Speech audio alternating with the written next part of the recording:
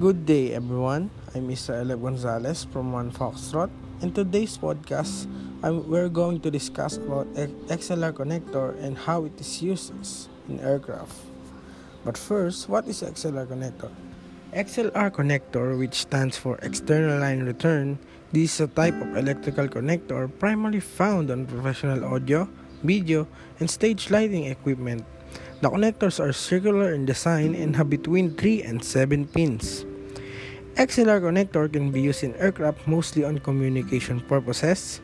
It is used to connect the pilot headset. These headsets are specifically designed to be used in Airbus or select ATR aircraft equipped with a 5-pin XLR connector. These XLR connectors provide power, microphone, and audio to a 5-pin XLR equipped headset. These headsets do not have the standard dual plug found in most fixed-wing aircraft. You will also find adapters for converting headset with standard dual plug to a 5-pin XLR used in the Airbus and vice versa. That's all that I researched for today's podcast. Thank you. See you soon. God bless.